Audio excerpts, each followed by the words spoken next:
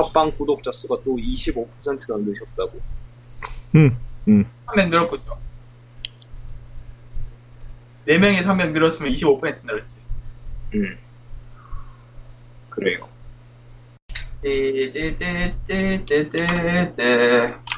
뜨르르뜨르르뜨뜨뜨뜨. I can make your hands go. 따따따따. 이 아저씨 요한 아저씨 들으셨네. 이 노래 몰라? 맞아. 그게 그 사람 작품이지. 전구.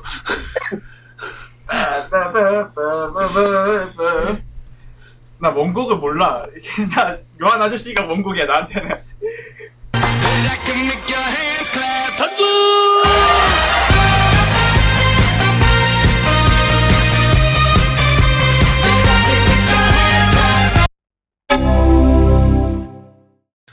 저희 또 오랜만은 아니고 지난번 방송은 저희가 현피 방송을 했고요. 오늘은 또 예전처럼 늘 하듯이 이렇게 또 따로 녹음을 하고 있어요.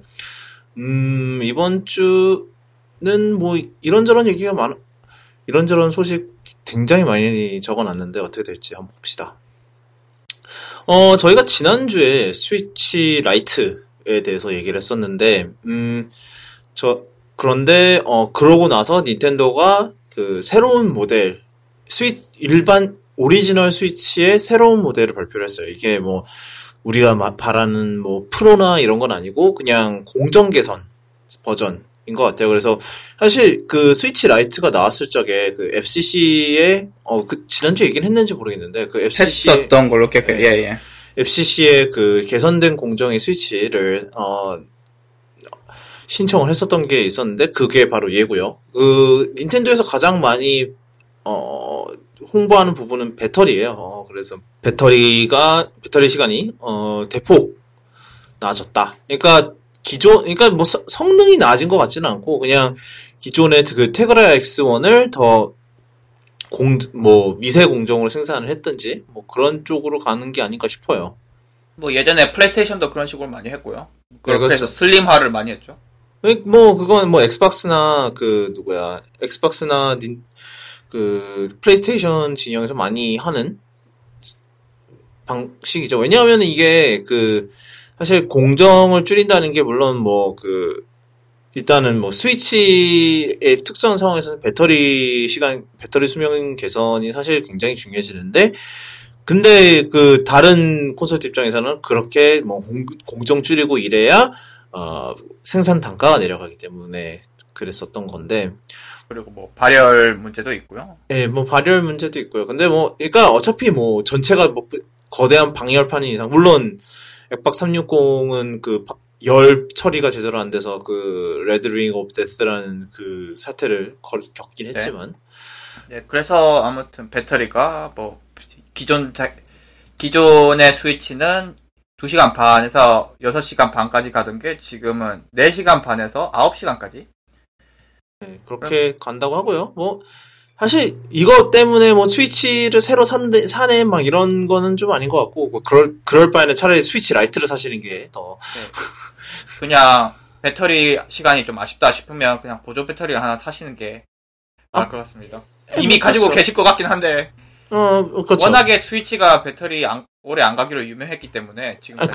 근데 그게 어쩔 수가 없잖아요, 사실. 그러니까 아이폰도 막 그렇게 내내 게임 돌리고 있으면은 당연히 서너 시간밖에 못 갈걸요? 생각해보면. 그렇죠.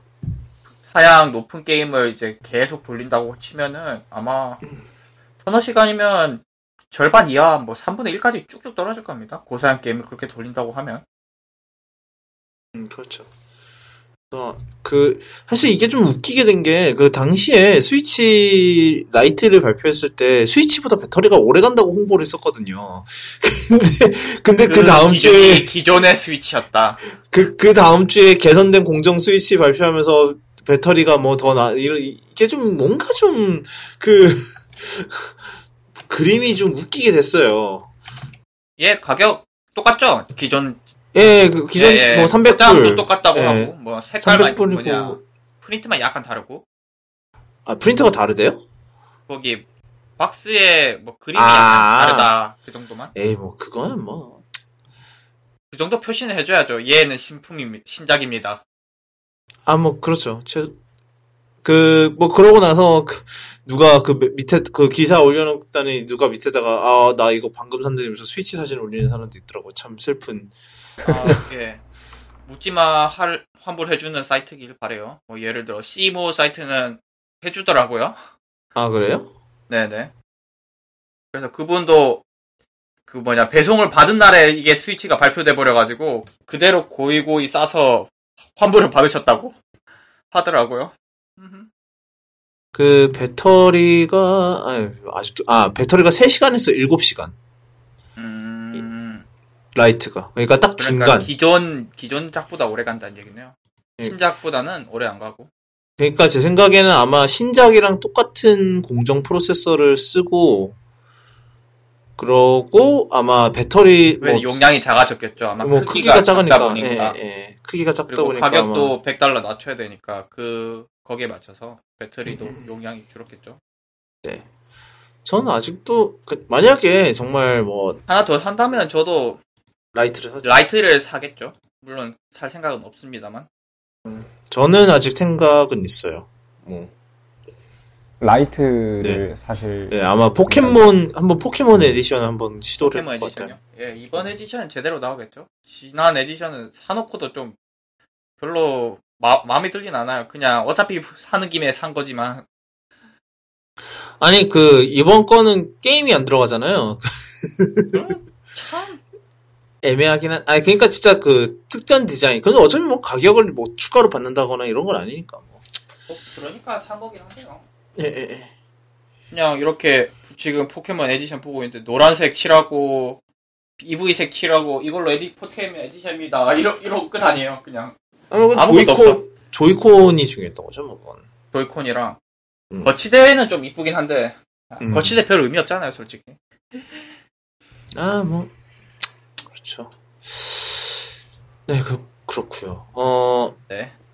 그 다음은 영화 소식을 원래는 안 하지만 그러니까는 좀 간단하게 하는데 사실 오늘 아침에 마블 오늘 샌디에이고 코미콘에서 마블 페이스 4 발표가 있었어요. 그래서 다음 계획이 쫙 나왔는데 그 얘기는 여기서 안 다루도록 하고 사실 그런 와중에 어벤져스 엔드게임이 아바타를 제치고 전 세계 흥행 성적 1위를 차지를 했어요. 드디어. 그러니까 이번 주말에 뛰어넘을 거래요. 결론적으로. 그러니까 아직은 뛰어넘진 않았는데 이번 주말 집계 들어오면은 무난하게 뛰어넘을 것 같다. 예. 근데 참 이게 근데 굉장히 치졸한 방식으로 했거든요. 아 그래요?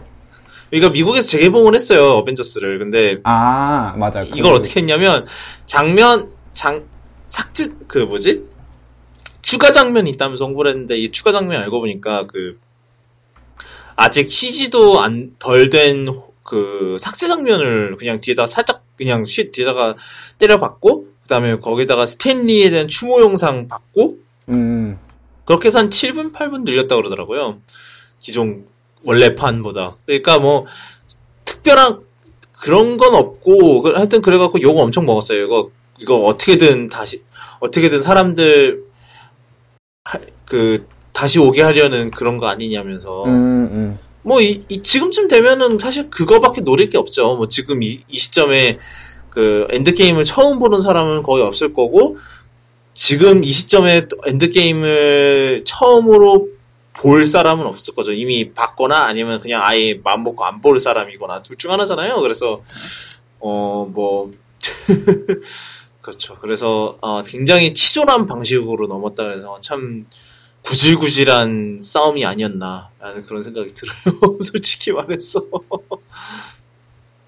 하여튼 그래서 그리고 미국 국내 성적에서도 역시 아바타를 뛰어넘고 2위를 차지를 했는데 1위는 절대로 못 뛰어넘을 스타워즈 깨어난 포스가 거의 지금 9억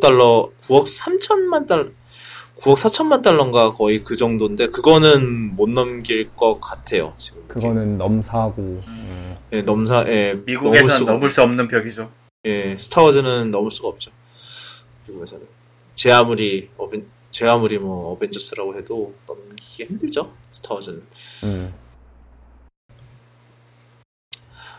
지금 제가 그 와중에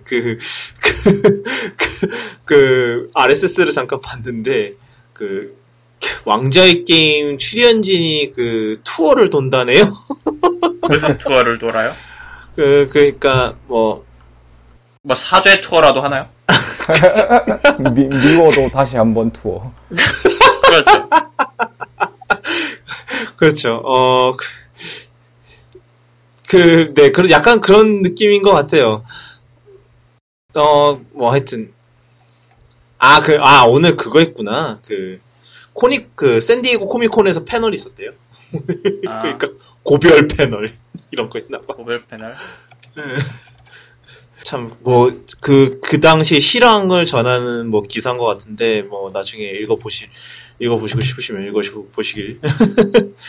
근데 그 제목이 되게 웃겨요. 그 왕좌의 게임이 그 승리의 마지막 한 바퀴를 돌과 동시에 사죄 투어를 하고 있다고. 이긴 적이 없는데 뭔 빅토리 랩이야? 참, 네. 네. 그 다음 얘기는 영어 얘기 좀 하고, 요즘, 사실 이게 처음에 발표됐을 때 저희가 타이밍이 안 맞아서 다루지를 못했었는데, 그때 아마 저희가 한국 들어오고 이런다고 휴방을 했었던 시기였던 것 같아요. 근데, 페이스북이 예전부터, 오래전부터 돌았던, 루머가 돌았던, 암호화폐 프로젝트 리브라를 공개를 했었어요. 이게, 지난달이었는데 역시나 뭐 공개되자마자 미친 짓이냐는 온갖 난리가 다 났고, 그래서 그랬는데 이번 주에 마침 청문회를 했어요. 미 의회 상원에서 청문회를 해서 페이스북의 블록체인 사업부 사장이 직접 나와서 질의에 답변을 했다고 하더라고요. 그래서 일단은 뭐 결론적으로 말씀드리면은 페이스북 쪽에서는 리브라에 대한 그런 규제적 문제와 모두의 합의가 도출될 때까지는 리브라를 론칭하지 않겠다라고 말했어요. 그게 원래는 내년 여름에 론칭을 하는 게 목표였는데 뭐 지금 현재 상황을 봤을 때 그러기는 좀 상당히 힘들 것 같고 근데 그러니까 우리 비트코인 이런 거 하면은 비트코인 이런 거 붐이 많이 불었잖아요. 한 작년이죠, 그거. 작년이었나? 기억이 잘 안 나는데. 근데 사실 미국 정부나 각국 정부들이 걱정하는 부분은 크게는 일단 첫 번째로는 페이스북이 이걸 한다가 제일 걱정되는 부분이고, 지금까지 그런 사실 금융시장이라고 하면 사실 개인정보가 정말 민감해지는 섹터잖아요. 그래서 다른 데에 비해서 그런 기술이 가져오는 시대적 변화나 이런 거에서 굉장히 굼뜬 섹터로 손을 꼽히는데, 특히 우리나라 액티비에스 보시면 대충 이해가 가실 거예요. 그런 상황에서, 개인정보를 관리하는 거에 있어서는 사실 솔직히 페이스북이 좋은 기록을 갖고 있지는 않죠. 예.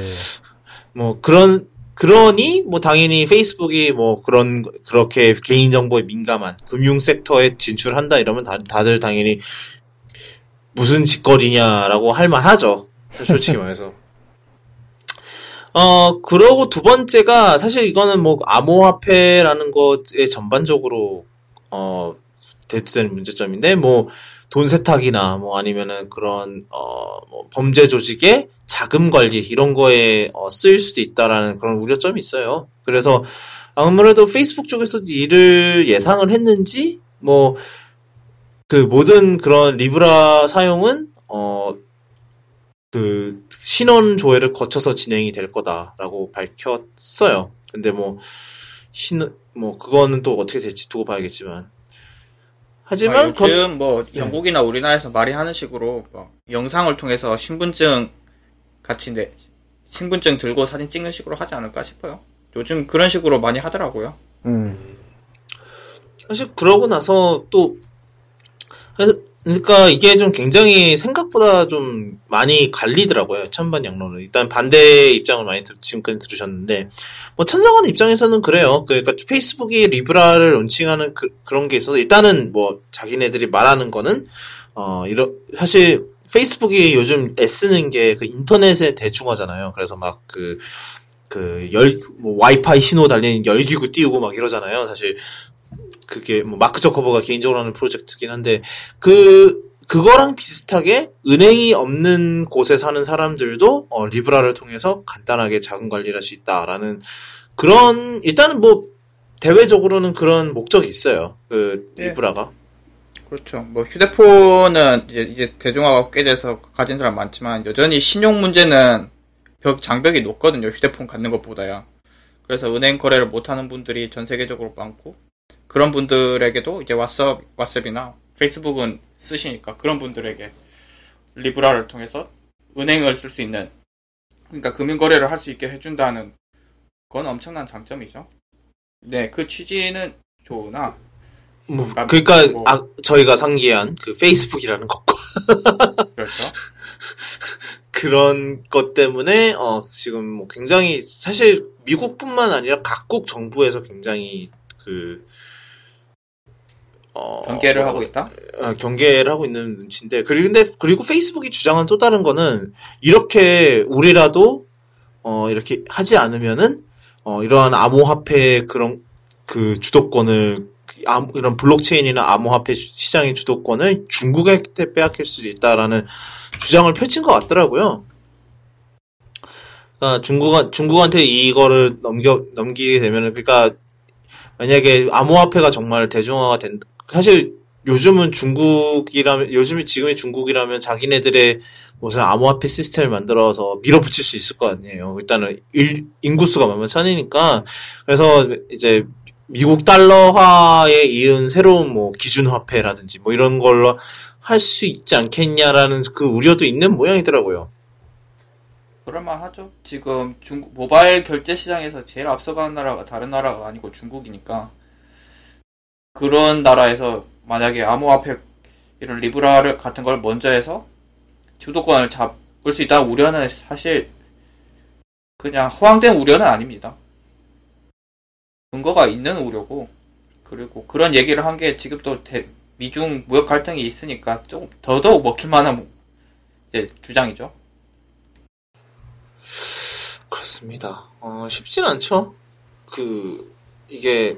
그래서 좀 더 이게 장기적으로 봤을 때 더 얘기가 돼야 될 주제인 것 같고요. 그 와중에 한국 쪽에도 상표권 출원을 했던 게 밝혀졌어요. 그래서 리브라라는 이름을. 그래서 아마 우리나라에도 진출을 하지 않으려나라는 그런 얘기가 있어요. 뭐 그거는 두고 봐야겠죠. 하든 안 하든 일단 뭐 생각은 하고 있으니 일단 출원해 놓은 거겠죠. 이름을. 이걸 해놓았다고 반드시 한다는 보장은 없습니다만. 그렇죠. 예. 네. 그 다음 얘기는, 좀 슬픈 얘기인데, 이번 주에 가장, 말이 많았던 사건이 바로 교토 애니메이션 방화 사건이에요. 그래서, 그게 언제였죠? 엊그제였던 걸로 18일이니까 엊그제 금요일인가? 금요일이겠네요. 아니요 목요일이네. 목요일이네. 예, 녹음하는 날이. 그래서 목요일 날 아침에 방화 사건이었는데 근데 이번에 좀 심각해요. 사망자가 33세. 그렇죠. 이 33명이 일단 교토 애니메이션의 제1 스튜디오라는 곳에서 화제가 났는데 여기가 교토 애니메이션에서 그 애니메이션 만드는 중추적인 역할을 하는 스튜디오예요. 그래서 거기서 한 70명 정도가 있었다고 하는데 33명이 이번 방화 사건으로 사망을 했고 그 33명 대부분이 베테랑들이에요. 그래서 지금 얘기 나오는 게 이게 교토 애니메이션이라는 곳이 이제 거의 뭐 존폐 위기에 선 게 아니냐라는 얘기가 나오는 정도고요. 그리고 뭐 교토 애니메이션이 좀 의미가 중요한 회사인 이유가 꽤나 이 업계에서는 굉장히 잘 알려져 있고 좋은 작품들을 많이 만드는 회사거든요. 우리나라에서도 꽤 익숙한 작품들이 많이 나와 있을 거예요. 많이 만들었어요. 뭐 예를 들어 뭐 오타쿠 문화를 만들었다고 말해도 과언이 아닌 이끌었다고 해도 과언이 아닌 스즈미야 하루이 시리즈부터 시작해서 케이온이 있었는데. 케이온 있고 또 일상이란 것도 있고 최근에 유포리아 이런 것도 있고 우리나라 영화로 개봉되었던 작품 중에는 그게 뭐였죠? 이름 뭐였지? 목소리의 형태. 이 영화는 넷플릭스에도 올라와 있으니까 한번 보시면 좋을 것 같은 게 이 작품은 거기 농아에 관련된 얘기인데 참 다른 영화에서는 잘 다뤄지지 않는 내용을 아주 서정적으로 잘 표현한 영화라서 꽤 잘 만들었다고 생각하거든요.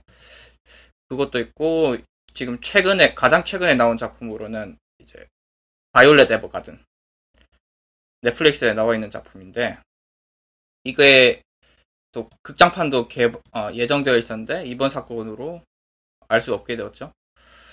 그리고 또 중요했던 이 회사가 중요한 이유가 지금 일본에서는 애니메이션 업계가 거의 3D 업종으로 분류되고 있거든요. 그 박봉으로 시달리고 있는 업체. 예를 들어 이제 그림 그리는 사람들이 월급을 받는 게 아니라 장당 얼마씩 받고 이제 박봉에 시달리면서 그렇게 해서 이제 커리어에 쌓고 겨우겨우 올라가는 시기였다면 쿄엔이는 그런 식이 아니라 이제 소수 정예로 뽑되 이제 정규직으로 뽑고 정시 퇴근, 정시 출근 이렇게 하고 심지어는 타가소도 운영하면서 소수 정예로 이런 업계에서도 정말 말도 안 되는 파격 대우를 하는 그런 업체였어요. 그러니까 더더욱 이런 사건이 더 안타깝게 다가오는 거고 그래서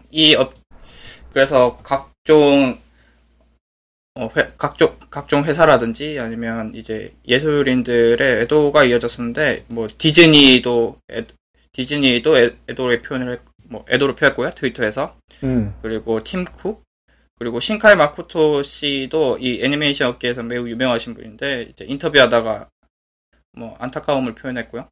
예. 그렇죠. 사실은 또 그런 여성 쪽에도 굉장히 그렇죠. 진보적인 회사였다고 하더라고요. 그래서 이게 애니메이터들이 대부분이 여성이다 보니까 그분들 많이 배려했어요, 여성분들을. 그래서 말씀드렸다시피 타가소도 운영했고.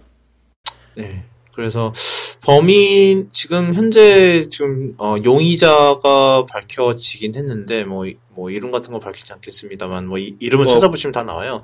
공개되어 있고 심지어 얼굴도 공개되어 있는 걸로 알고요. 지금 41살의 전과범인데 이분이 아마 정신적으로 문제가 있던 분으로 보여요. 아이고. 네, 그리고 일단 사람으로 보여요. 네. 그래서 아마 그 범행 동기가 지금 나오는 말로는 교토 애니메이션에서 만든 작품이 자신의 아이디어를 베꼈다.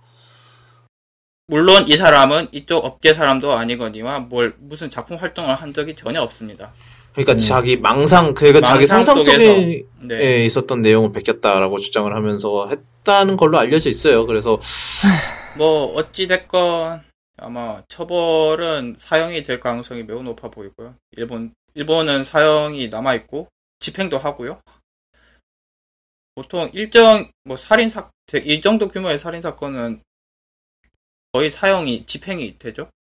네, 특히 이번 사건이 지금 헤이세이 시대에서 가장 큰 규모의 살인사건이고, 게다가 세계 2차 대전 이후 최악의 방화 사건이라고 하죠. 아이고. 그 정도니까, 이 사람이 사형되는 건 문제가 아니고요.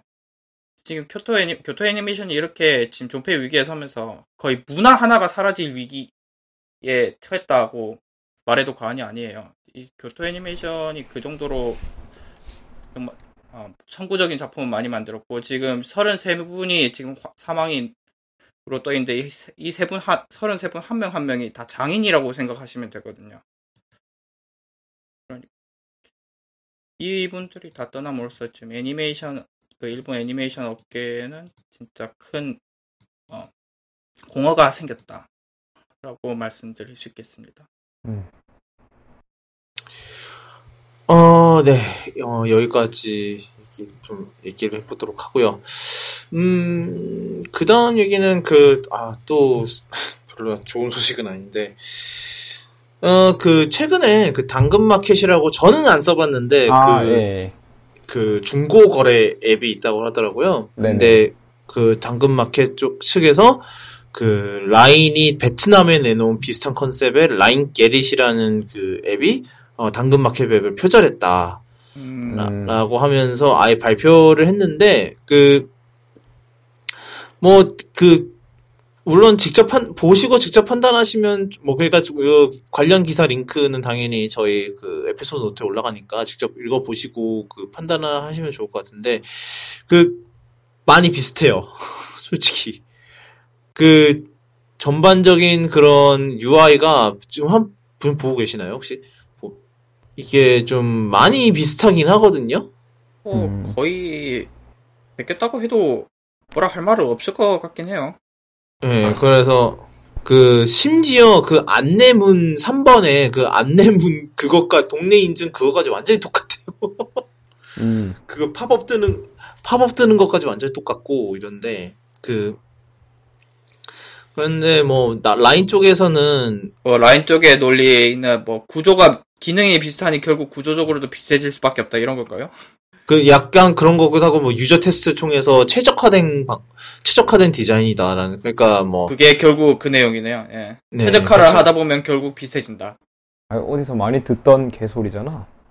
마치 모바일 화면 내 사용자 인터페이스의 경우 현지 유저 정성 조사 및 피드백을 참고해 썸네일 제폰 정보 등의 배열 조정을 통해 다양한 포맷으로 지속적으로 변화시켰고 앞으로도 계속해서 사용자 니즈에 맞게 진화시킬 예정. 이미 해외에서도 로컬 지역 내에 중고 상품을 사고 파는 앱부터 위치 기반의 소셜 데이팅 앱은 다양한 직업 기반의 서비스를 찾아볼 수 있다. 그런 와중에 전에 이 라인 게릿을 개발하면서 네이버에 있다가 지금은 퇴사한 사람의 글이 올라왔어요. 근데 아마 지금은 글을 지운 모양인데, 결론적으로 골자가 뭐였냐면은 그러니까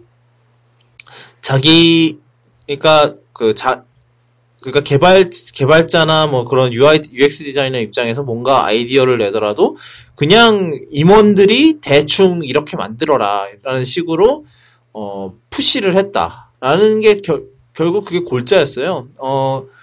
그러고 그렇게 그냥 높으신 분들의 계속 푸시하는 그런 문화가 굉장히 압박스러웠고, 그래서 자신도 1년 정도 만에 퇴사했다라는 게 대충 그런 내용이었어요.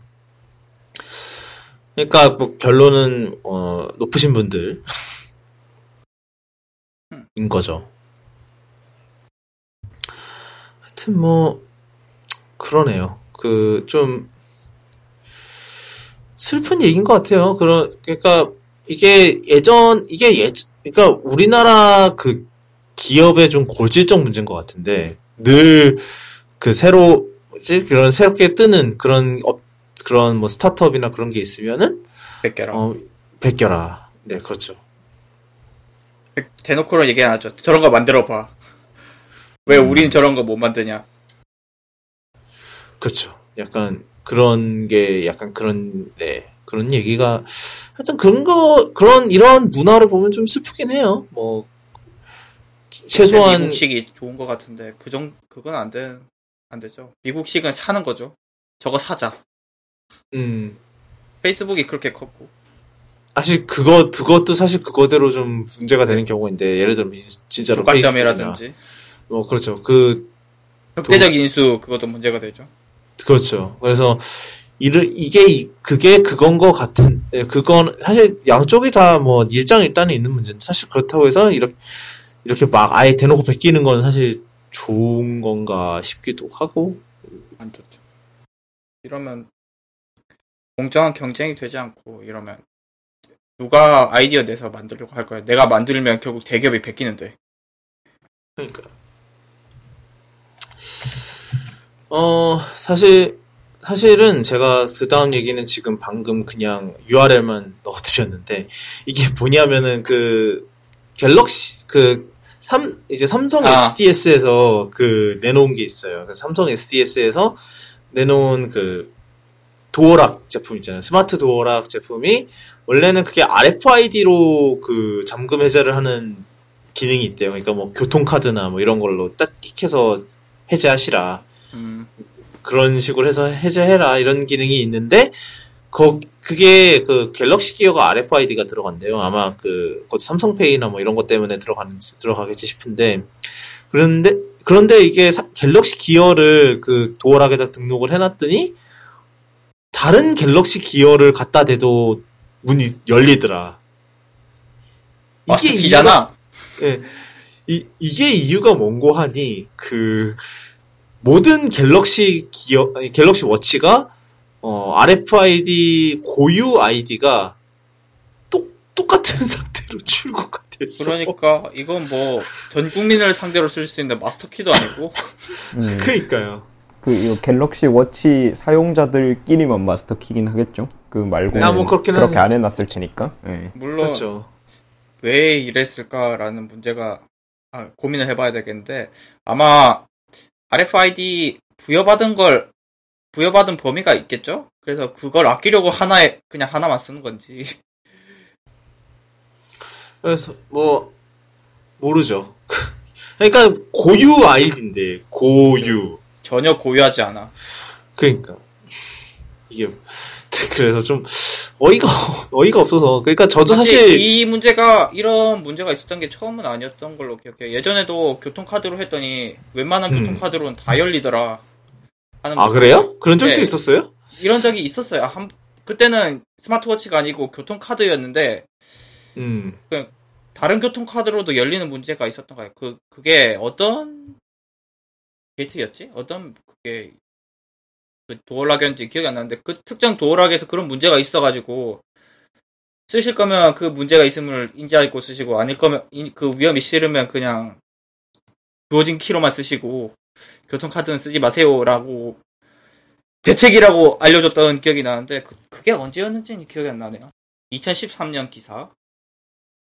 그때도 원인이 비슷해요. 지금 보면은 교통카드를 등록하면 자칫 잘못하면 등록하지 않은 카드로 갖다 대도 문이 열릴 수 있다고 하는데 이 원인이 바로 교통카드 제조업체들이 카드마다 고유한 아이디를 쓰지 않고 같은 아이디로 통일했다.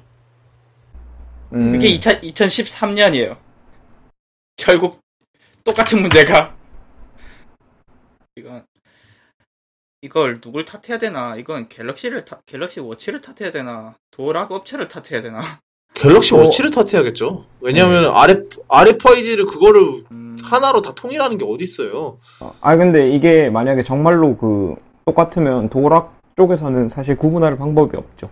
예, 전혀 없죠. 그러니까 도어락 업체에서 이걸 테스트하다가 갤럭시 워치가 이런 문제가 있을 수 있다는 걸 발견하지 않았을까요? 이 정도. 아니 근데 여러 대 갤럭시 워치를 갖고 실험을 안 했을 가능성도 못했을 한 대만 했다. 예. 되네 이러고 말고 갤럭시 워치로 살 수 있습니다 이렇게 홍보를 했는데 이게 알고 보니까 원래 한 두세 대 해봐야 되지 않나요?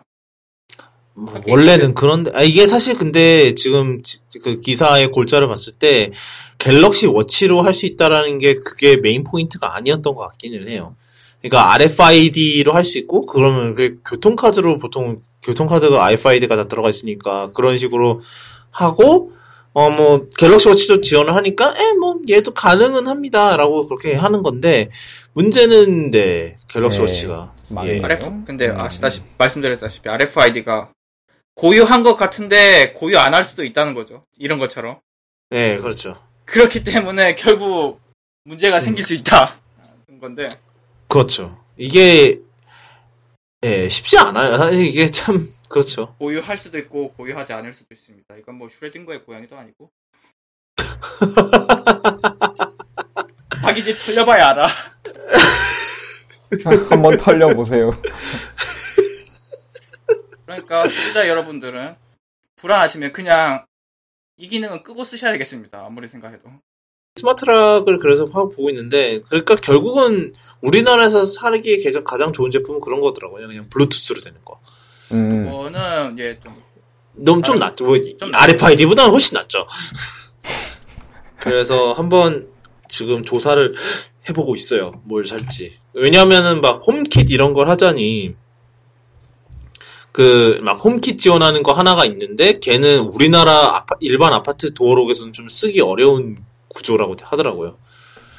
그래서 그 쉽게 하려면은 그러니까 우리나라에서 만든 제품을 쓰는 게 낫긴 하죠. 우리나라에서 쓰는 거니까 결국은. 예. 네, 그 다음 소식은, 그 넷플릭스 소식인데, 넷플릭스가 이번 주에 그 실적 발표를 했어요. 실적 발표를 했는데, 그 8년 만에 미국 내에서 구독자 수가 처음으로 감소를 했고요. 그리고, 전 세계 구독자 증가 추세도, 그러니까, 그, 원래 목표로 했던 목표치에서는 떨어졌어요. 예전만 못하다. 예, 그러니까 이게 이유가 여러 가지긴 한데 일단 지금 1차적으로 지적되는 건 넷플릭스가 1차적으로 생각하는 이유는 그 이번에 가격을 올렸잖아요. 올해 초에. 그게 좀 크죠. 예, 가격이 $2가 올랐는데 아마 그것도 그거지만 거기에다가 제 생각에는 뭐 상반기에는 이렇다 할 히트작이 없었던 게 좀 이유가 크지 않았나. 그러니까 6월까지 해서 보면은 사실 이렇다 할 오리지널 시리즈가 별로 없었던 것 같아요. 뭐 제가 생각하기에는 그래서 아마 그러지 않았나라는 그런 생각이 들고요. 그래서 뭐 넷플릭스 말로는 아마 이번 분기는 좀 다시 올라가지 않을까라고 기대를 하고 있더라고요. 왜냐하면 일단은 기묘한 이야기가 이번 달 초에 나왔고요. 그리고 다음 달에 또 오렌지 is the new black 마지막 시즌이 다음 달에 공개를 한다고 그러더라고요. 그래서 이 둘 덕에 이번 분기는 그래도 다시 올라가지 않을까라는 기대를 하는 모양이에요.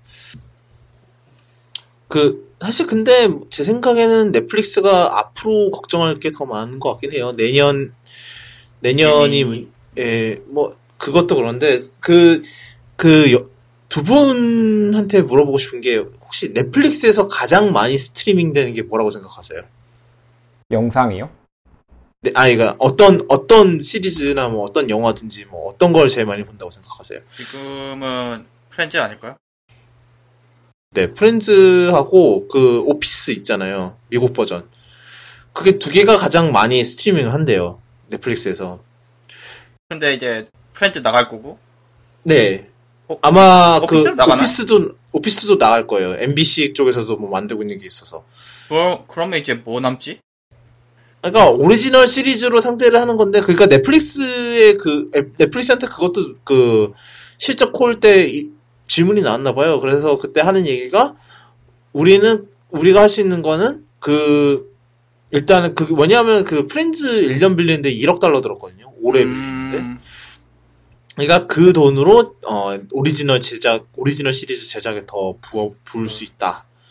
라는 일단은 그런 논리를 하고 있긴 한데 이게 사실 맞는 말이긴 한데 이게 문제가 뭐냐면은 사실 콘텐츠 시장 그러니까 이런 IT 제품이나 하드웨어나 이런 시장에서는 뭐의 대체제 이런 논리가 먹히긴 먹혀요. 그러니까 뭐 대표적으로 iOS 대체제인 안드로이드, 아이폰의 대체제인 갤럭시 이런 게 먹히거든요. 근데 이런 영상 콘텐츠에서는 그런 논리가 잘 안 먹힌다? 예, 안 먹히죠. 이게 예. 프렌즈 대체제는 프렌즈예요. 없어요. 그러니까요. 근데 요번에 듣기로는 프렌즈 보고 싶은 AT&T 가 사람한테 뭐 프렌즈 대체제로 야 하우스 오브 카드 보라고 하면 누가 봅니까? 그 망작을 안 보죠. 왜 하필 또 예를 들은 게 그거야 또. 왜냐면 넷플릭스 얘기하고 있으니까 넷플릭스 이제 오리지널 얘기한 건데요. 근데 그래도 좀 장르 맞는 거를 좀 해주지 왜 또 거기서 하우스 오브 카드를 가? 넷플릭스에 프렌즈 비슷한 게 있나? 오리지널 중에? 없지 있지 않을까요? 있을 것 같은데 요즘 워낙 13가지 워낙 루마의 장르 다양화를 해서 그것도 아니고 하여튼 넷플릭스 오리지널 중에 좀 우울한 거밖에 없어요.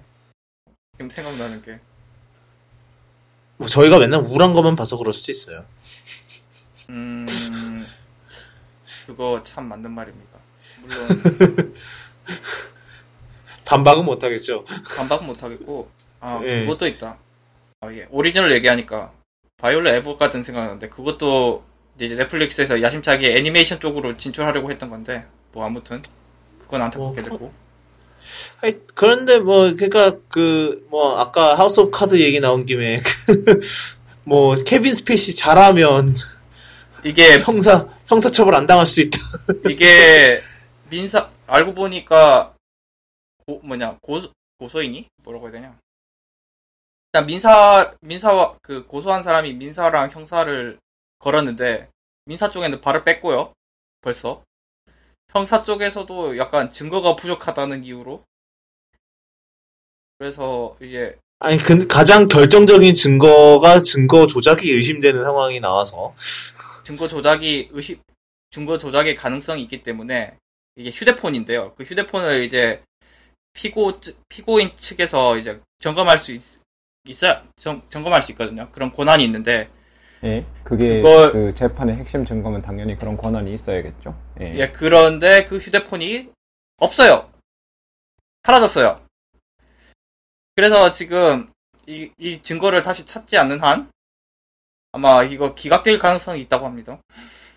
그게 어떻게 된 거냐면은 그러니까 이미 그 제출된 증거를 여기 핸드폰에 있는 내용이 그러니까 그 피해자가 자기 여자친구한테 케빈 스페이시가 자기를 성추행하고 있다 이런 내용을 한 거였는데 그거를 피고 측에서 좀 뭔가 석연치 않은 그 대화 내용 이런 걸 봤을 때 뭔가 중간에 이어지지가 않는 것 같고 이래서 그러니까 이 증거를 좀 편집해서 올린 것 같아서 교차 대조를 요청했나 봐요. 예. 교차 검증을 해야 된다. 그래서 달라 그랬나 봐요. 근데 그 휴대폰이 사라졌대요. 어딜 갔는지 모른다. 그래서 이 상황에서 그러면 만약에 이게 증거 조작이면은 도리어 판사가 이제 도리어 원고가 형사 처벌을 받을 수 있다는 걸 아느냐 그렇게 해서 밀어붙이니까 그 원고 측에서 수정헌법 5조를 해서 묵비권을 행사를 했어요. 예, 그래서 이게 네, 아무튼 그러네요. 넷플릭스 얘기하다 또 일로 왔어. 넷플릭스와 함께 성장하신 분이니까 그런 얘기가 나올 만한데 아무튼 이 케빈 스페이시 이분은 고소 당했을 때부터 나는 무죄라고 얘기를 했었기 때문에 진짜일지는 모릅니다만. 정말 근데 어떻게 보면은 역대급 정말 식스센스급 반전이 일어날 수 있는 거죠. 어떻게 보면 지금 그 목전인 것 같긴 해요. 그 반전의 목전인 것 같긴 한데 지금 반전이라면 이게 만약에 진짜 반전이었다면 진짜 잘 나가던 아니 물론 하얀 길에 접어섰긴 했지만 그래도 나름 잘 되고 있던 쇼 하나를 통째로 말아먹고 한 사람 인생까지 덩달아 말아먹은 역대급 무고 사건이 되는 거고. 그러면 이제 넷플릭스도 이제 민사 걸지 않을까요? 얘 하나 때문에 쇼가 산으로 가버렸기 때문에. 네. 쇼는 그렇다 치고 자기 이미지 말아먹는 게 자전죠. 예. 이미지가 굉장히 중요한데. 왜냐면은 이게 정말로 무죄로 밝혀졌다고 쳐요. 무죄로 밝혀졌다 치더라도 자기 그 한때 그 성추행을 했다라는 그 오명은 지워지지 계속 않죠. 예, 지워질 수가 없거든요. 그래서 사실 그거는 엄청난 그거고 손해배상을 할 만하죠. 손해배상 청구를 할 만하죠. 그 정도면은. 맞아요. 거기다가 아니 땐 굴뚝에 연기 나랴 이런 생각하는 사람들이 꽤 많기 때문에 회복하기 힘들죠. 예. 넷플릭스 얘기가 여기까지였습니다만. 하여튼 그래서 그러니까 내년에 프렌즈 나가고 오피스 나가고 이렇게 사실 그러니까 여태까지 넷플릭스가 오리지널을 그렇게 열심히 홍보를 해오지만 사실 넷플릭스에서 가장 잘 나가는 거는 빌려온 콘텐츠라는 거죠. 그러니까 넷플릭스 게 아닌 그러다 보니까 얘네들이 나가면은 엄청난 시청자층을 순식간에 잃어버릴 수도 있는 그런 상황이 되는 거예요. 그래서 사실 사실 넷플릭스한테는 내년이 가장 큰 분수령이 될 가능성이 높죠. 그래서 사실 지금 뭐 그런 부분에 대해서 뭐 넷플릭스가 뭔가를 준비하고 있는지 그런 걸 모르겠어요, 솔직히 저는. 지켜봐야 알겠지만요. 그 다음 소식은 요즘 화제를 몰고 다니는 앱이 하나 있어요. 페이스 앱이라고 해서 막 트위터나 인스타 보다 보시면은 자기가 늙은 사진 이런 거 올리는 거 많이 보셨을 거예요. 이번 주 한 주 동안. 그게 페이스 앱이라는 앱인데 이게 러시아에서 만든 앱이래요. 그래서 근데 이 앱의 이 앱의 이용 약관을 보면은 이 앱을 사용하기 위해 올리신 사진은 전적으로 우리가 소유한다, 사실상. 그러니까 예전에 그런 약관이 붙어 있는데 이게 어떤 용도로 쓰일 사실 사람의 얼굴 사진은 사실 특히 머신러닝 학습에도 굉장히 좋은 데이터 셋이거든요. 그래서 이거에 대해서 얘기가 엄청 많았어요. 저쪽 어디야. 미국의 민주당 쪽에서는, 소속 의원들한테 절대로 쓰지 말라. 고 얘기를 하기도 하고, 그런 얘기가 많았어요, 이번에. 그래서 이게 결국은 그거죠. 그러니까, 이제 또 개인정보의 공공재화 되는 약간 그런 얘기가 또 나오기 시작을 하는 거죠. 그러고 나서 그렇게 논란이 되자 페이스앱 쪽에서는 48시간 뒤에 사진을 삭제하겠다라는 식으로 얘기를 했고, 그리고 이제 페이스앱의 CEO가 어디 인터뷰에 나와서 얘기를 했는데 그러니까 미국 정부 쪽, 그러니까 그런 의원들이 걱정하는 부분은 그렇게 얼굴 데이터를 모아서 다 러시아 쪽으로 넘기는 거 아니냐라고 하는 건데, 페이스앱에 따르면은 우리는 AWS랑 구글 클라우드를 사용한다고 하고요. 그러니까 러시아로 넘어가는 데이터는 있지 않다.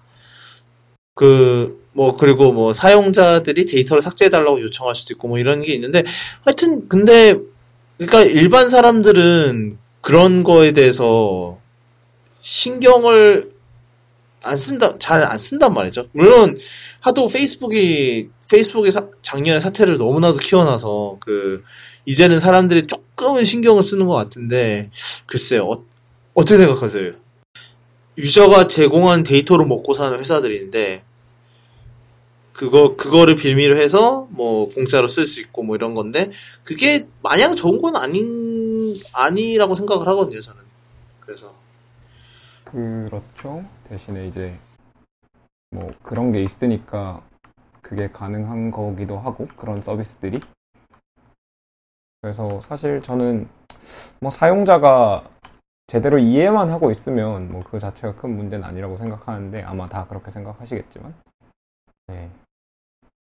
그러니까 결국은 이게 문제인 거잖아요. 사람들이 이런 걸 쓰는데 돈을 내는 것에 대해서 굉장히 거부감을 나타낸다는 게 사실상 그게 가장 큰 문제가 아닌가 싶어요. 저는. 맞아요. 예.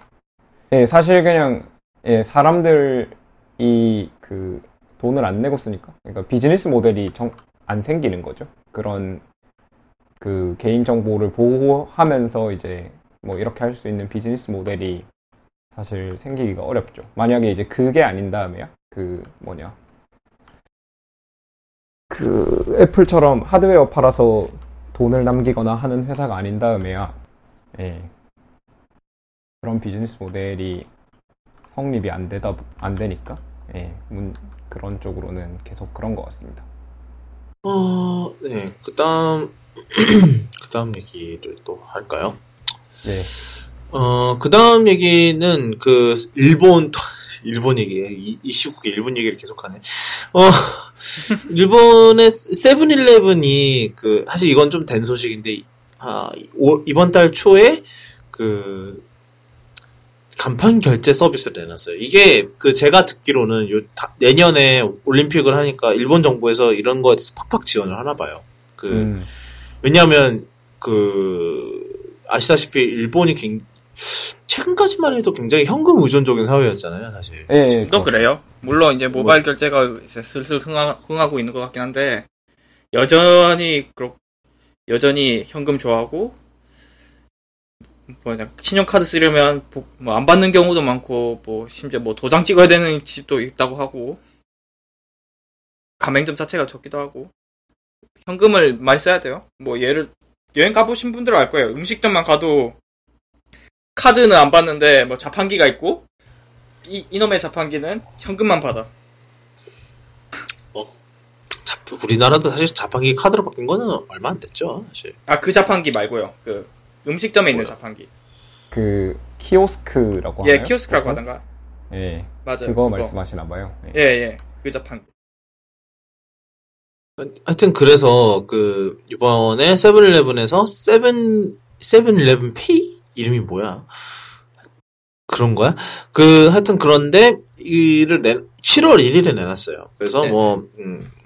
신용카드나 세븐페이 그래서 신용카드나 데비카드 그러니까 체크카드 연결을 해서 사용할 수 있는 건데 이게 굉장히 골 때리는 취약점이 하나 있었는데 이게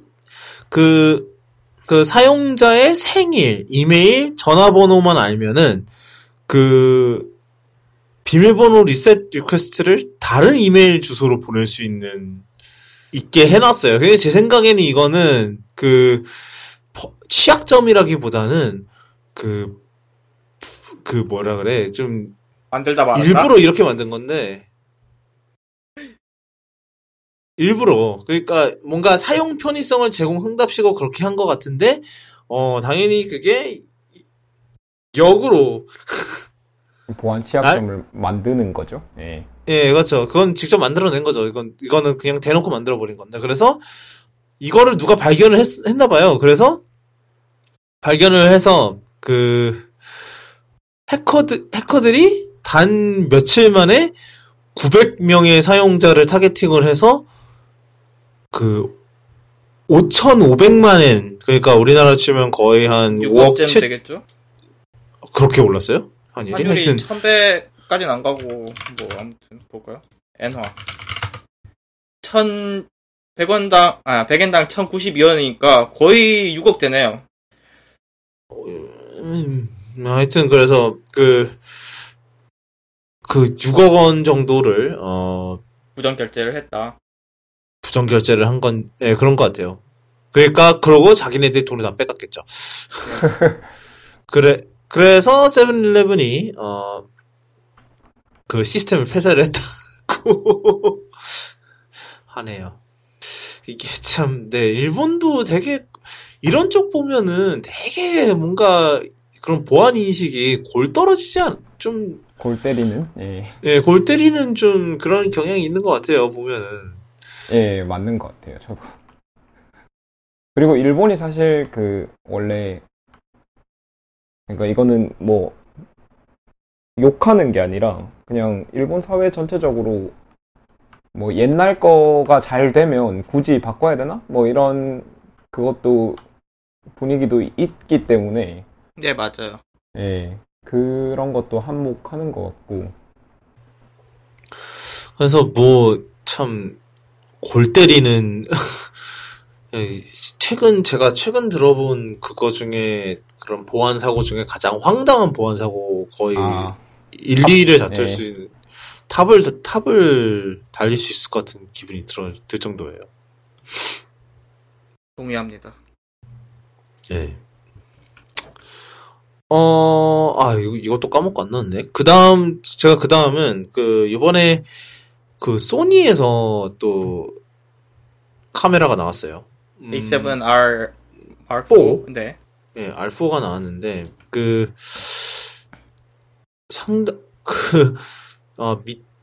사실, 이번 주에 어떤 발표가 있을 거다라는 얘기가 있긴 했지만, 이게 설마 알파7 R4인 줄은 몰랐다는 반응이 대다수예요. 그러니까 사실 예전에 어쩌다가 호로요이님이랑 그 얘기를 한 적이 있는데, 뭐, 1, 2년은 기다려봐야지 않겠냐. 뭐, 요즘, 뭐, 물론 그 소니가 바디 왕국이라고 불리긴 하지만 요즘은 좀 사이클이 좀 늦어지는 것 같고, 예전과 달리.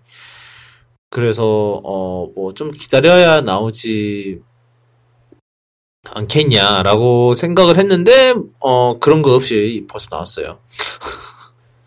근데 만만치 않더라고요. 6100만 화소 풀프레임 센서라는 게 참, 네. 6100만 화소의 다이나믹 레인지도 장난 아니게, 뭐, 조건부긴 하지만, 800만 화소 모드에서 15 스탑까지, 15 스탑까지 지원 가능하고요. 뭐, 아마, 그러면 조건 없이는 아마 12 스탑 정도 되지 않을까 싶은데요. 그것도 있고, 뭐, 픽셀 시프트 기능도 있고, 뭐 각종 기능 다 있고, R3에 비해서 뭐가 개선됐다고 하더라? 그립 조금 개선하고, 또 뭐 조작성 개선하고, 기타 등등 화소 업그레이드가 가장 커요. 그래서 그 화소 업그레이드가 기존의 4200만에서 6100만으로 되니까 장난 아니더라고요. 이쯤 되니까 그냥 화소 자체가 그냥 무기가 되더라고요. 막. 그렇죠. 아니, 하다못해 4200만 원 소, 그러니까 예전 S7 아니라 뭐, S7 2랑 3가 4200만 원 소만 해도 사실 그거 자체가 엄청난 무기거든요. 지금도 사실 이 정도 화질의 4200만 원 소면은 거의 망원 렌즈가 그렇게까지 필요 없다는 생각이 들 정도예요. 예를 들어, 만약에 내가 새 찍는다 이러면 답이 없겠지만, 그냥 여행 다니면서, 저것 좀 멀다 싶으면 그냥 한 70mm 렌즈만 있어도, 그냥 50mm, 저처럼 50mm 렌즈만 있어도 대충 찍고, 그냥 크롭을 하면 어느 정도 화질이 나와요. 그래서 이게 화소가 굉장한 무기가 되고요. 그런데 이거는 6100만 화소는 그걸 넘어서서, 제가 원본을 보니까 인물 사진 같은 경우는 그냥 확대를 하면 그 모델의 솜털이 그냥 있는 그대로 다 보일 정도고, 이 정도 그러면 아마 제품 사진 하는 분들에게는 엄청나게 큰 이점으로 다가올 것 같아요. 이거는 제품 사진 하는 사람들한테는 이게 디테일이 그냥 곧 돈이기 때문이죠.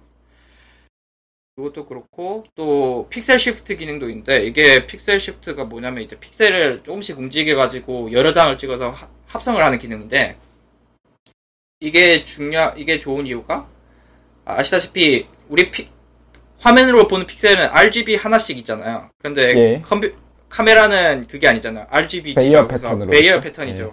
그러니까 한 픽셀이 한 개 색깔 정도밖에 못 담아내는 구조로 그렇죠. 돼 있어요. 그런데 쉽게 말하면. 근데 이 픽셀 시프트 기능은 이제 픽셀을 조금씩 움직여서 여러 장을 합성하는 방식으로 그 한계를 극복하는 거죠. 즉 똑같은 6천만 화소라도 이건 온전한 6천만 화소의 사진을 만들 수 있는 거죠. 뭐 소니는 이걸로 2억 얼마였더라? 2억만 화소가 넘는 화질을 구현할 수 있다고 얘기하는데, 뭐 2억 4천만. 2억 4천만. 그렇죠. 이게 몇 장을 합성한다고 했던가? 16장을 합성한다고. 16장 합성. 네. 예. 그러니까 마치 베이어 센서를 쓰는 카메라로, 포베어 센서 쓰는 느낌으로. 물론 이거는 정적인 사진밖에는 쓸 수가 없어요. 16장을 움직이지 않고 찍어야 되기 때문인데, 이런 말도 안 엄청난 카메라가 나온다고 하고요. 가격은 3,500달러라고 하는데, 아마 우리나라 오면 4천만 원에 400만 원 찍을 것 같고요. 4천만 원이요? 4천만 원 찍으면 물어야지. 네, 그렇죠. 네. 그래서 뭐 또 괴물이 하나 나왔어요. 그러니까 뭐 지금 사실 지난주에 저희가 얘기를 했잖아요. 그 후지필름이 중형 포맷으로 그 승부를 보고 있다. 근데 뭐 이번에 유튜브 영상에서 누가 얘기하기를 알파 7R4가 그 타협점이 거의 없는 중형 포맷 킬러라고 얘기를 하더라고요. 이게 중형 포맷이 이제 장점이 화질과 크기, 그리고 말도 안 되는 화소인데, 예를 들어 중형 카메라도 보면 8,000 와서 1억 와서 이렇거든요. 근데 이제 35mm 포맷에서 그 정도 화질과 화면 화질이나 가격이나 뭐 화소 다 맞춰버리면 이제 중형 가려던 사람들도 이게 35mm 포맷이 더 편하니까 쓰기가 편하니까 안 갈 수도 있죠. 그리고 사실 그 중형 포맷은 또 그러니까 후지필름 같은 경우로 보면 그 바디 성능이 상당히 딸린다라는 얘기가 그럴 있더라고요. 수밖에 없는 게 중형은 오토포커스가 없는 경우가 많고요. 있어도 그냥 속도를 기다기 힘들고요. 워낙에 심도가 얕으니까. 아마 지금 나오는 중형 포맷들은 있긴 있을 거야. 물론 있긴 있는데 워낙에 센서가 크고 렌즈들도 크고 무거우니까 이게 오토포커스 기능을 별로 크게 기대하시면 안 될 거예요. 우리 그 35mm 쓰시던 분들 그 말도 안 되는 그런 빠른 AF, 조용한 AF, 뭐 심지어 이제 눈에 맞춰주는 AF, 그리고 뭐 소니 알파7, R4처럼 이제 동영상에서도 사람 눈을 쫓아서 따라가는 AF 그건 절대 기대할 수가 없고요. 물론 그런 거 쓰라고 만든 카메라도 아니지만 보통 스튜디오에서나 쓰는 카메라니까요. 그러니까 그 말인즉 화질은 정말 좋지만 휴대성이라든지 뭐 범용성 매우 떨어지는 카메라라는 거죠. 그러니까 그걸 감수해도 괜찮은 분들은 이제 스튜디오에서만 쓰는 분들은 이제 중형을 쓰겠지만 이제 그거는 싫은데 화질을 원하는 분들에게는 이제 중형이 아니라 이제 35mm도 충분히 쓸 수 있지 않을까. 물론 저는 이제 업계 사람은 아니라서 어떻게 반응하실지 모릅니다. 그냥 아마추어 입장에서 추측하는 거고요. 예. 그렇죠. 사실 특히 요즘 미러리스 쏘면서 그 장비 그 렌즈나 이런 거 면에서 범위가 넓어졌잖아요. 그냥 어댑터만 달면 되니까. 그렇죠. 어댑터만 달면 웬만한 거 다 쓸 수 있고. 네. 그런 면에서 또 상당한 장점이 되지 않을까 싶어요. 제 생각엔. 예. 또 그리고 이번 주에는 또 새 RX가 새 RX 카메라가 나올 수 있다는 루머가 있긴 하네요. 아마 RX 100은 워낙에 많이 뽑아서 100은 아닐 것 같고 아마 1이지 않을까라는 희망을 해보는데 1 아니면 10. 예. 10은 이제 뭐 설명을 드리자면 그 줌 시리즈로 유명하고요. 28mm에서 600mm였던가? 환산? 예, 24. 24에서 600이었나요? 그 미친 줌 렌즈로 유명했고 걔도 아마 업데이트 한번 할 때 됐고 RX1은 이제 35mm 한참 안 했고 그렇죠. 35mm 렌즈를 쓰는 이제 풀프레임 똑딱이 카메라인데 똑딱이라고 하기엔 너무 좋죠. 아무튼 걔도 업데이트 할 때가 한참 됐어요.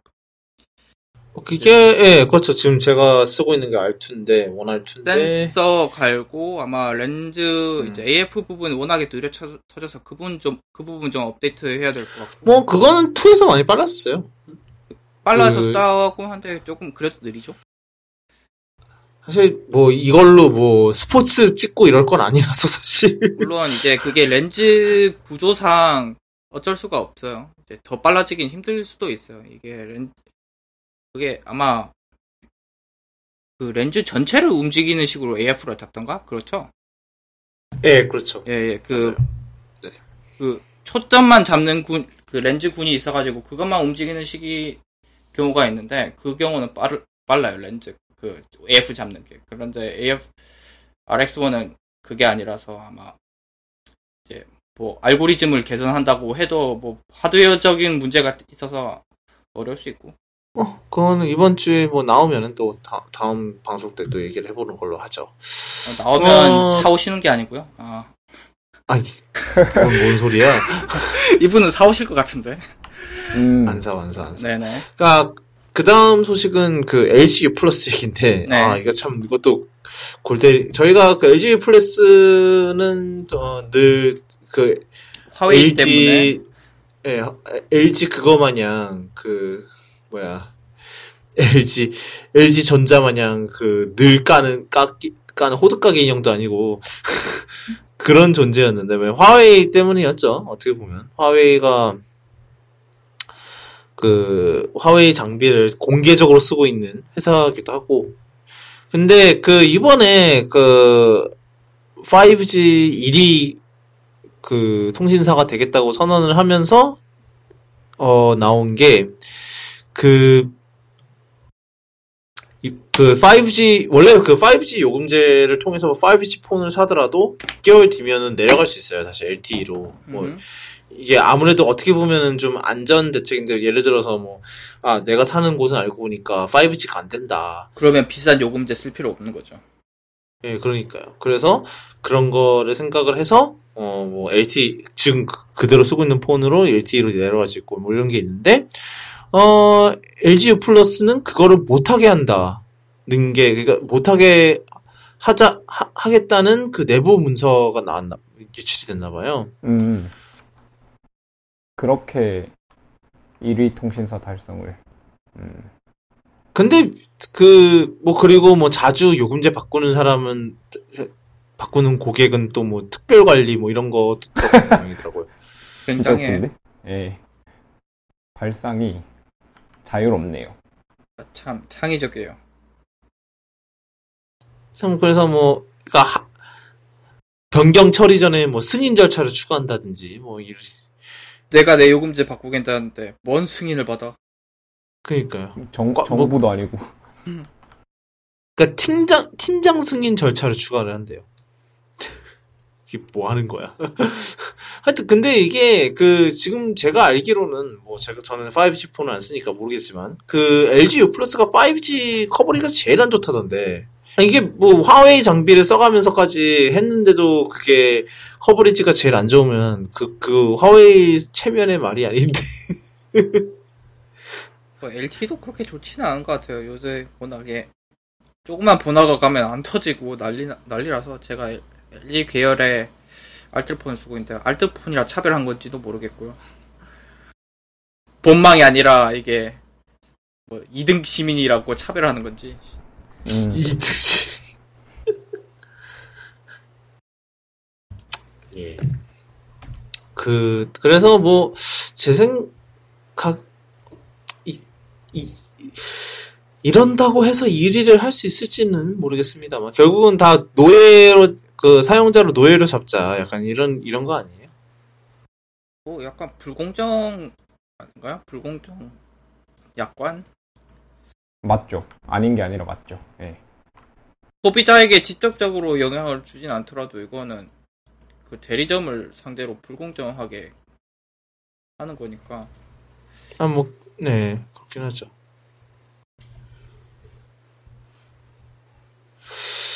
근데 아마 보통 그런 애들 보통 방통위 같은 경우는 그러니까 1위 업체들만 열심히 보고 있어서 이쪽은 별로 안 보지 않을까라는 생각도 좀 들긴 하네요. 그런 생각이 들어요. 그러니까 뭐 SKT는 열심히 그거 감사 열심히 하잖아요. 1위 기업이라서. 근데 좀 그러니까 좀 아래에 있는 좀 상대적으로 안 하지 않나라는 생각이 좀. 그래도 이렇게 기사가 떴기 때문에 조사를 하겠죠. 아마도.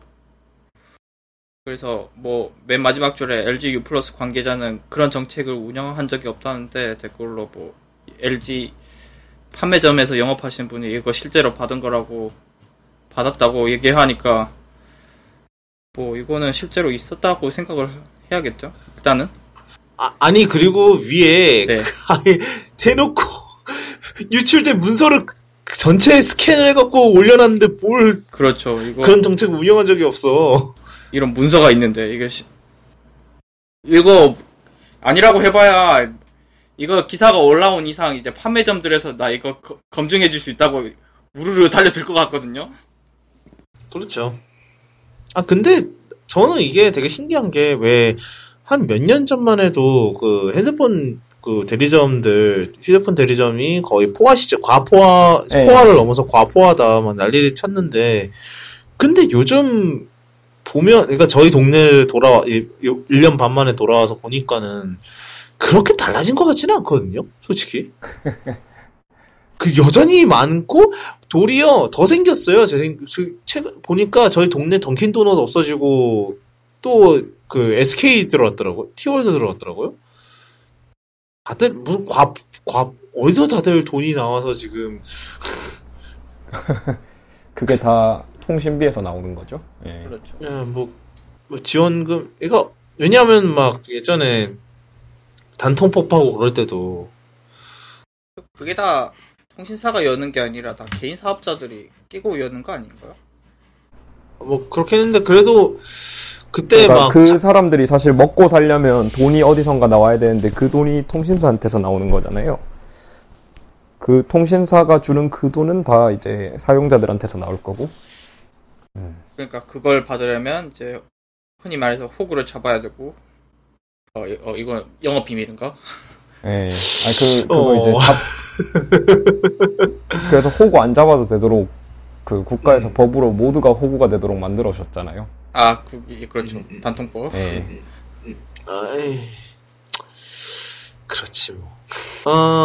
그리고 마지막 소식 오늘의 마지막 소식인데 뭐 타다를 통해서 촉발된 뭐 라이드 쉐어링과 그 택시들 사이에 그 신경전이 일단은 뭐 이번 주에 마무리가 됐어요. 뭐 네. 마무리가 썩 좋게 마무리된 것 같지는 않은데 솔직히 말해서 결론은 쉽게 얘기하면 라이드 쉐어링 하려면 택시 면허 들고 해라. 그게 합의 아니고요. 그러고 뭐 그 라이드 쉐어링 기사도 모두 택시 면허를 가지고 있는, 그러니까 택시 운전사 자격을 갖고 있는 사람만이 해야 된다라는 그게 골자인데, 사실은 뭐 택시 면허 자체에 대해서도 얘기가 많이 나왔었어요. 그 전에도. 왜냐면 그쪽으로 갈 수 있다라는 얘기가 뭐 루머가 좀 나온 게 있어서, 그래서 그거에 대한 청량설레가 좀 많이 오갔었는데, 사실 그 부분은 저는 솔직히 별로 놀라운 부분은 아니라고 생각을 해요. 왜냐면은 사실 이미 그런 라이드 쉐어링도 똑같이 택시처럼 관리를 하는 곳이 없진 않거든요. 대표적으로 뉴욕이 그렇게 관리를 해요. 그래서 뉴욕도 그 택시 면허를 따야 돼요. 그러니까 그게 뭐 여러 가지 이유가 있는데, 사실은 어떻게 보면은 공급 조절을 위해서 하는 거죠. 그래서 이거 같은 경우는 이제 뭐 그러니까 그 기사들이 뭐 우버나 리프트 같은 라이드 쉐어를 하려고 해도 택시 자격을 갖고 있어야 돼요. 그러니까 뭐 그 부분은 사실 뭐 놀랍진 않은데, 그러니까 근데 그런 거죠. 현 상황에서, 그러니까 사실 생각을 해보면은 결국은 뭐 다른 나라의 선례나 이런 거를 참고해서 결정을 한 상황인 것 같기는 해요. 근데 현재 그 택시 업계 그런 쪽이 너무나도 좀 이미 강하게 들어갔다. 예, 그렇게 보는 입장들이 많더라고요, 사실.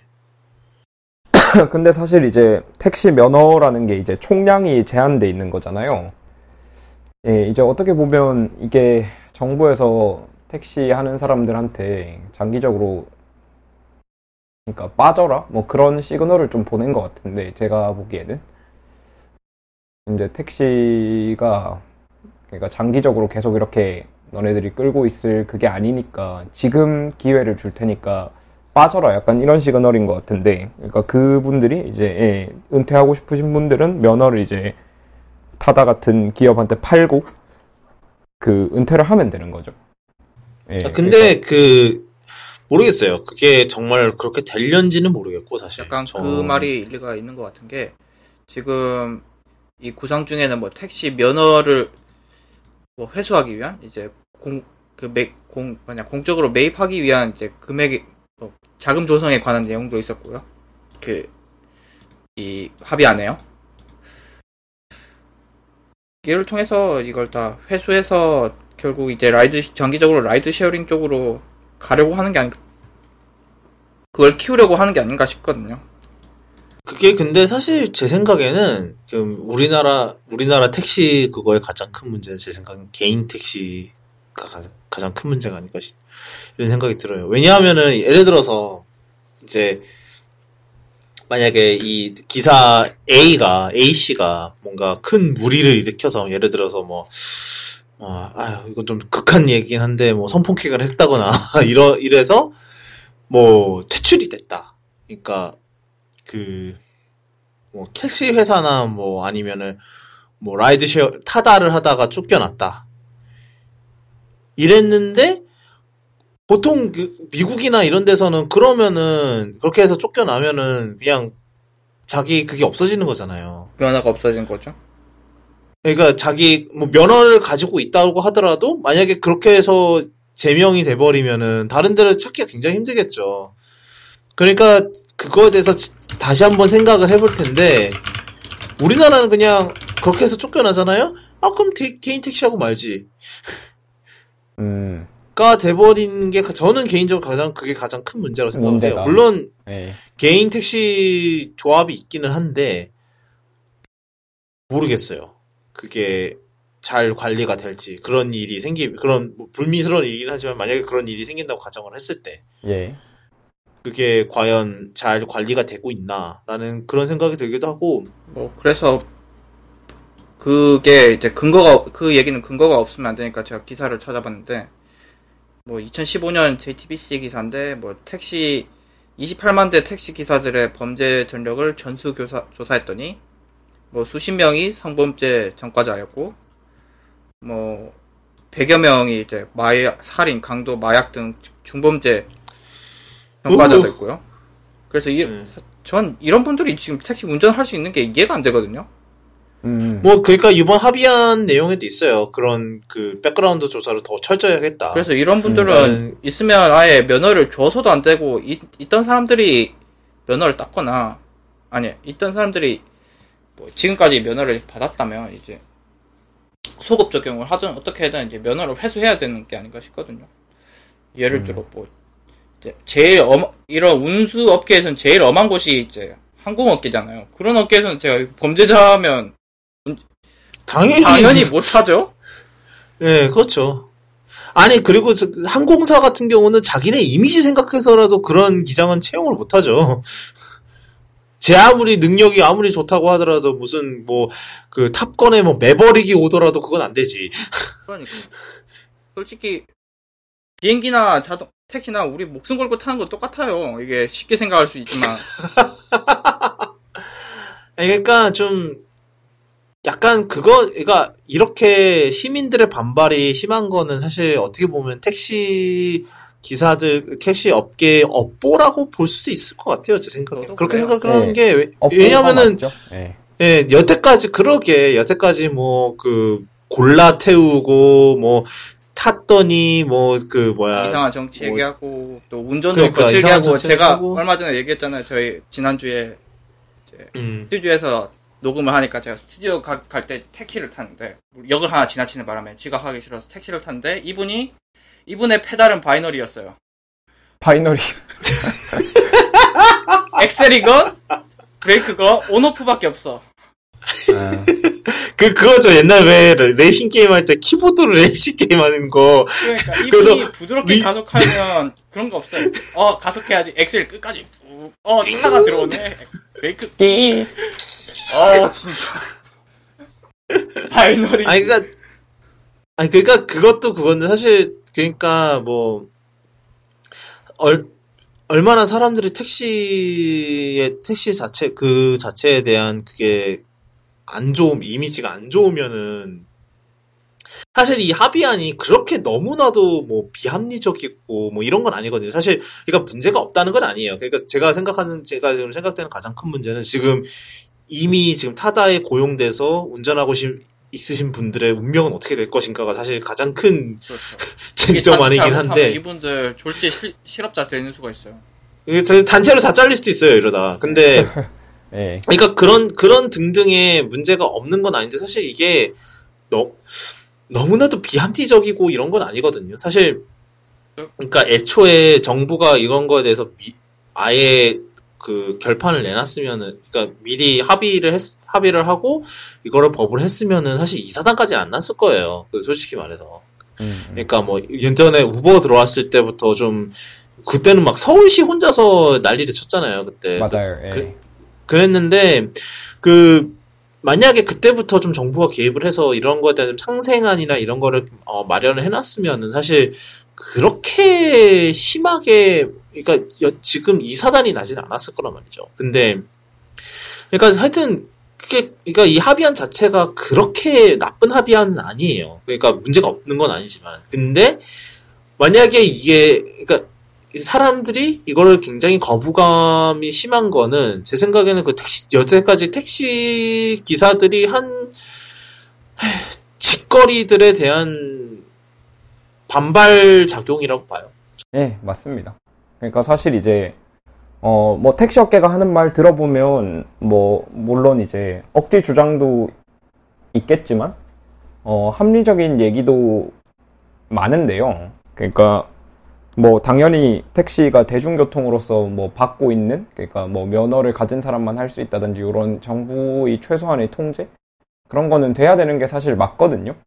근데 이제 그게 맞는데 맞는 얘기를 해도 안 먹혀 들어간다는 거는 본인들이 지금까지 어떤 일을 해왔는지 뭐 그런 거를 좀 잘 한번 봐야 되는 거죠. 예. 업보 어떻게 보면 그렇게 볼 수도 있을 것 같아요. 그렇죠. 예. 그러게요. 그래서 저는 이게 뭐 아주 나쁜 합의안은 아닌 것 같아요. 이게 처음에는 좀 저도 좀 반발이 좀 심했는데 이게 곰곰이 씹어보고 사실 보도자료를 쫙 읽어봤거든요. 이거에 대해서. 그랬는데 그렇게 썩 나쁜 합의안은 아닌 것 같긴 해요. 제가 봤을 때. 근데 최악은 아니다. 예, 최악은 아닌데 이미 택시 업계가 지금 그러니까 현재 상황까지 와버린 상황에서 이렇게 합의안을 내놓는 게 좀 많이 늦은 감은 있죠. 그러니까 그거가 많이 아쉬워요. 그러니까 애초에 이런 비슷한 이런 상생안이 나와서 확 그렇게 뒤바꾸고 그 다음에 택시 업계에서 정신을 좀 차렸으면은 그러니까 지금 더 나은 결과가 나오지 않았을까 이랬는데 이거를 질질 끌다가 이렇게 된 거잖아요. 사실 그러니까 택시 업계 쪽에서도 이거에 대해서 그때 한 방 크게 이미 맞았더라면은 아예 그냥 그때 대놓고 맞았더라면 자기네들도 개선할 거 개선하고 이래서 지금은 오히려 도리어 더 상생할 수 있었겠죠. 뭐 서비스 면에서나 이런 면에서 그러니까 서로 상생할 수 있는 길을 찾았을 건데 그 타이밍을 놓치고 지금에 와서 이걸 하려니까 지금 더 난리가 나는 거죠, 사실. 그런 것 같아요. 하여튼 그래서 지금 이 합의안의 가장 큰 쟁점은 지금의 타다 기사들 어떻게 될 거냐 가장 큰 문제가 아닐까. 그러니까 정부에서 예외 조항을 하든지 아니면은 좀 쉽게 택시 면허를 취득할 수 있게 하는 그런 걸 하든지 그런 식으로 해야지 안 그러면은 이분들 진짜로 갑자기 정리해고되고 난리가 날 것 같은데 왜냐하면 되는 건데 이분들한테 갑자기 택시 면허 사오라고 할 수도 없는 거고 그렇죠. 그러니까 그거는 회사가 회사에서 사줘야겠죠. 한다면. 원래 그게 아마 서울도 비슷하겠지 싶은데 이게 두 가지예요. 일단은 실제 그러니까 뉴욕도 비슷한데 그러니까 운영하는 주체가 일단 택시를 운영할 수 있는 면허를 사야 되고요. 그리고 기사는 기사대로 택시를 운전할 자격이 있다는 그 자격증을 또 따야 돼요. 그러니까 따로 면허랑은 다른 개념이네요. 그럼 택시 자격증이. 예. 그러니까 지금 현행 택시 면허랑 약간 다른 느낌이네요. 현행 택시 면허는 이제 거래를 해야 되잖아요. 근데 그래서 지금 여기 합의안 나온 내용도 보면은 약간 그런 쪽으로 얘기가 나오고 있는 것 같아요. 그러니까 차를 운영하는 거에 대한 택시 면허를 타다에서 사가라라는 식으로 얘기를 하고 있는 것 같아요. 그러고 그거를 기사들이 그러니까 자격을 취득한 기사들이 자격을 몰 수 있는 타다 차를 택시처럼 몰 수 있는 그런 방식으로 운영을 하는 건 것 같아요. 제가 봤을 때는. 근데, 어떻게 될지는, 봐야겠죠. 이거에 대해서. 네, 다 됐나요? 예, 적혀 있는 얘기는 다 한 것 같고.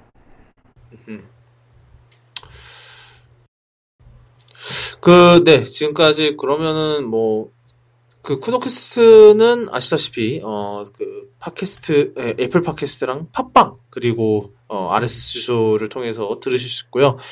오늘 들으신 내용은 kudokun.me/cast/087로 가시면은 이번 지금 오늘 얘기한 주제들 대한 관련 기사들 쫙 다 찾아볼 수 있으니까 그렇게 찾아볼 수 있고 그렇게 해서 와서 관련 기사도 읽어보시고 뭐 다른 에피소드도 들어보시고 그렇게 해주시면 좋을 것 같아요. 지금까지 쿠도캐스트였고요. 지금까지 들어주신 청취자 여러분들과 청취자분들 가족들 그리고 있으시다면 청취자분들의 다른 소중한 반쪽 되시는 분들까지 또 힘찬 한 주 보내시고 또 그 한 주가 끝나갈 때쯤 돌아오도록 하겠습니다. 다음 주에 뵐게요.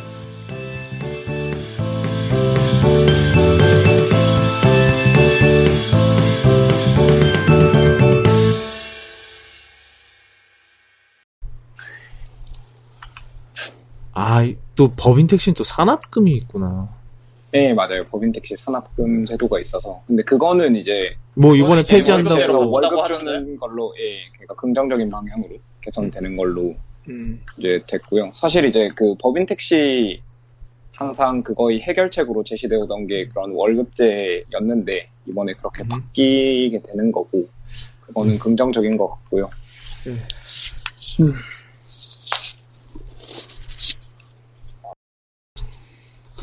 보면은, 아마, 그런 것 같아요. 일단은, 택시 운전 자격증은 일단 따야 되고, 네. 그러고, 아마 개인 택시는 개인 택시인데, 법인 택시는 또 그게 또 따로인 것 같은 느낌이 들긴 하는데, 모르겠네요. 일단은 지금 합의한 그 내용 보면 대충 그런 쪽으로 일단 얘기가 나오고 있어서. 갑자기, 시원한 거 맛있게 땡기는데 지금 별다방 20분 컷 가능할까? 곧 닫아? 신림역까지 걸어가야 되는데 안 될 것 같은데. 신림역 걸어갈 수 있긴 해. 빠른 걸음으로. 별다방 아이스티를 드셔봐. 그거 맛있어. 야, 진짜 쌍화차 맛이야. 내 생각보단 괜찮았는데 한 번 먹고 말을 마신 것 같아. 그거 말고 있잖아 자몽 그게 블렌디드 음료가 있거든. 그게 맛있어. 나는 별다방 러시아로 간다. 성공하시길 빌게요. 업로드 걸어놓고 갑니다. 바이. 그러면 저희도 다 파합시다. 네. 고생하셨습니다. 네.